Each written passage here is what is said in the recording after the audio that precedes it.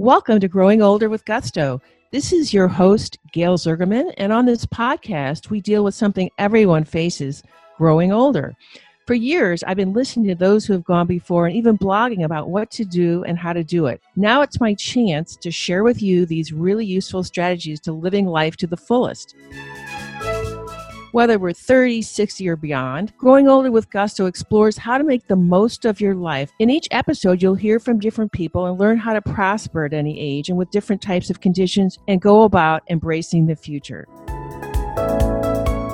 So grab your earbuds and subscribe into our content as we hope that you too will join us on our journey to finding joy and fulfillment and growing older with gusto. Hello, Super Agers. Welcome to the latest episode of Growing Older with Gusto. I'm your host, Gail Zergerman, with a podcast that brings inspiring and wisdom-bearing guests to you. Today, I'm happy to be joined by Lucia Knight, who's coming to us from the UK. She's the founder of Midlife Unstuck and author of a book called X-Change. Lucia has taken her work and life experience prior to midlife and put it together to help others get unstuck in life and in their careers.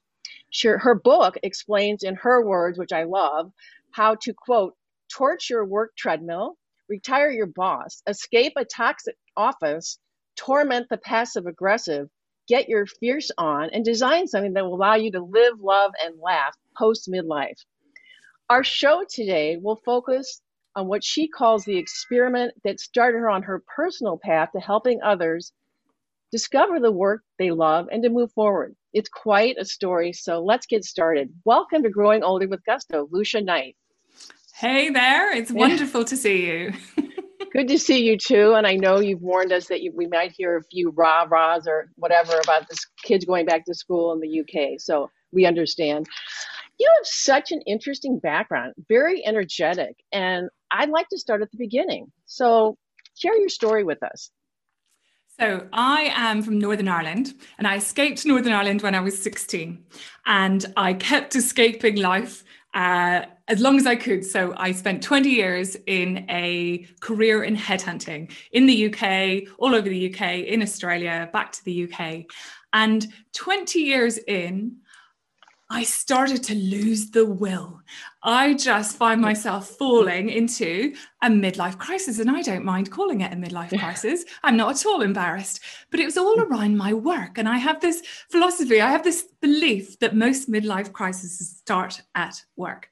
And I just felt myself falling into a bit of a dip, being boxed in, not enjoying my work, dissatisfied with work, and felt that I needed to box myself out, but didn't know how to do it. Interesting. So you told me it's about something called what you refer to as the experiment or experiments. So tell us what that's all about.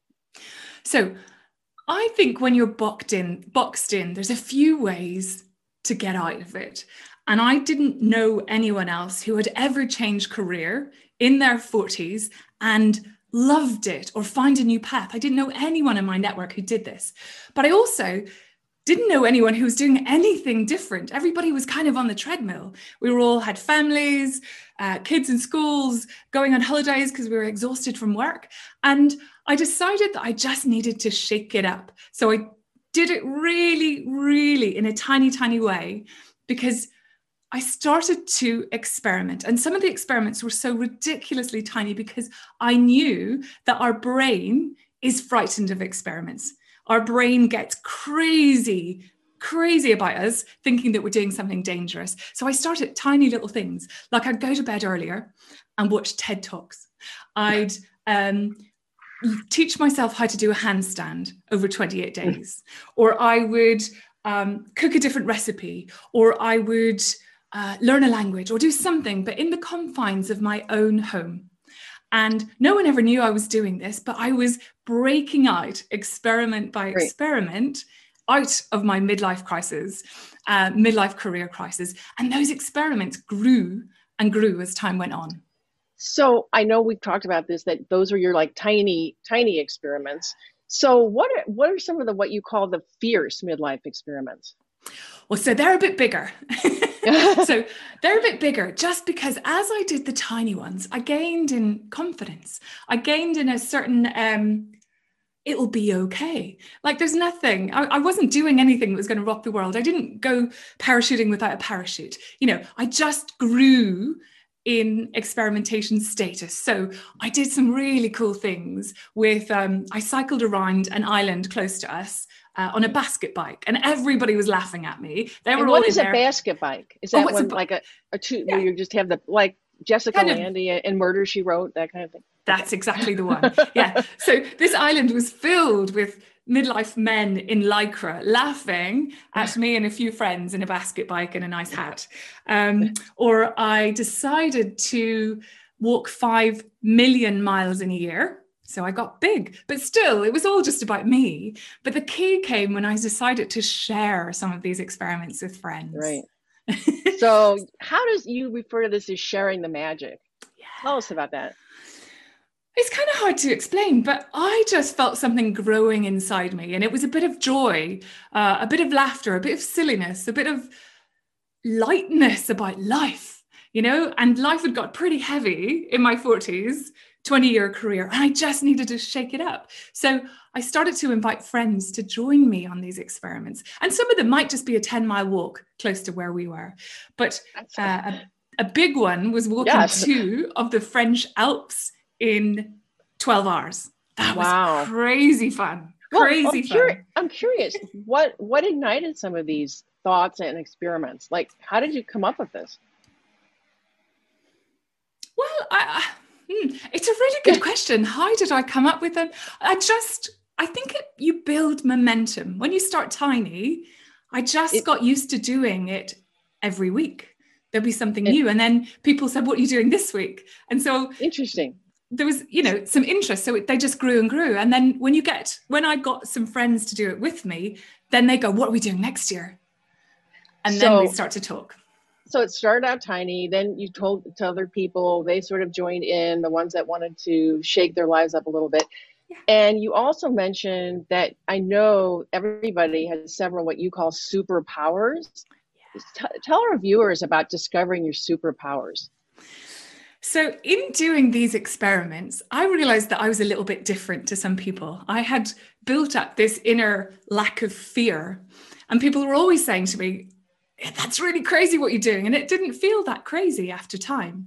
So I started to understand that if I wanted to change my career, I had to figure out what I was good at, but not just good at, what I was great at.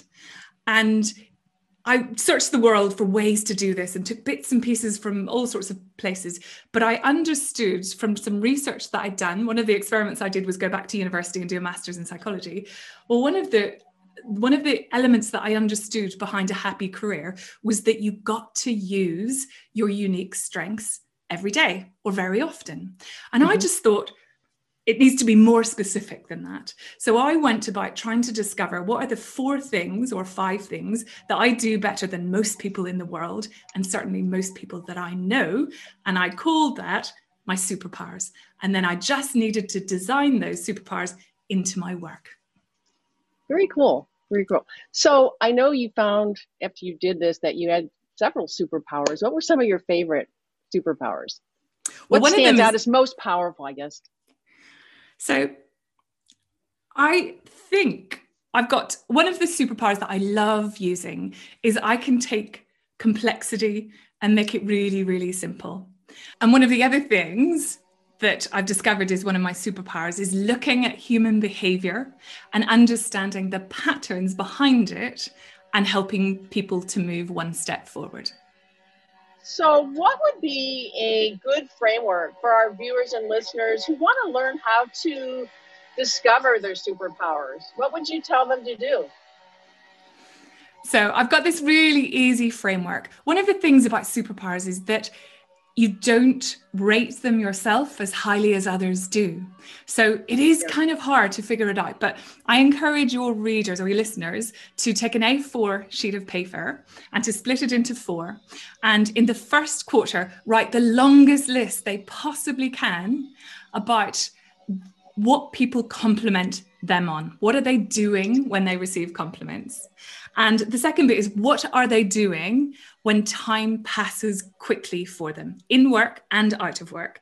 The third bit is, what are they doing when they should be doing something else? So what would they prefer to be doing? And the final one is, what part of their work life would they do for free, just for the fun of it? Yeah. Now that might not be a long list, but that whole page encompasses your superpower summer. There will be patterns in it, and it's a really brilliant place to start.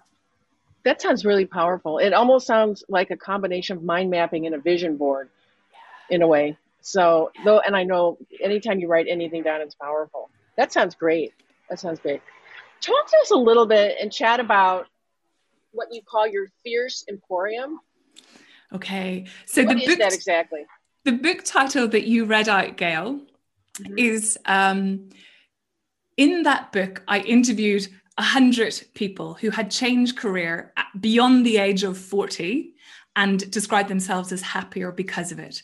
And in those 100 people, I recognized 8 traits of those individuals and of their change that allowed them to do it successfully. So I've put those 8 traits into what I call the Fierce Cube. And so people come to the Fierce Emporium to learn how to design their successful careers in terms of a change using the 8 patterns from those 100 interviews. Wow. And you mentioned that they were people over 40, 50 into 60 even, right? Yeah. That's great. So you're never too old to change, right? That's what I call my newsletter. Never too old, never too late. That's great. I like that tagline. So you are so passionate about what you do. It's really been nice chatting with you. And I was wondering, how can our listeners and our viewers contact you? What's the best way? The easiest place to catch me is on my website, which is midlifeunstuck.com. Great. Well, I'm sure you will be getting a lot of people that want to reach out to you. This has been fascinating. So thank you for being on Growing Older with Gusto today. It is my absolute pleasure. Thank you very much, Gail. You're welcome. Thanks for listening to this episode of Growing Older with Gusto. I'm Scott Winterroth, co-producer, and on behalf of Gail Zuckerman and myself, we would like to invite you to our website for additional resources on Growing Older with Gusto, as well as past episodes of the show. Please consider sharing this podcast with a friend. Or, if you know someone who is growing older with Gusto, please have them contact us so we can interview them on the show. Our contact information is on our website. Thank you. This podcast is a Front and Social production. Copyright 2020, all rights reserved.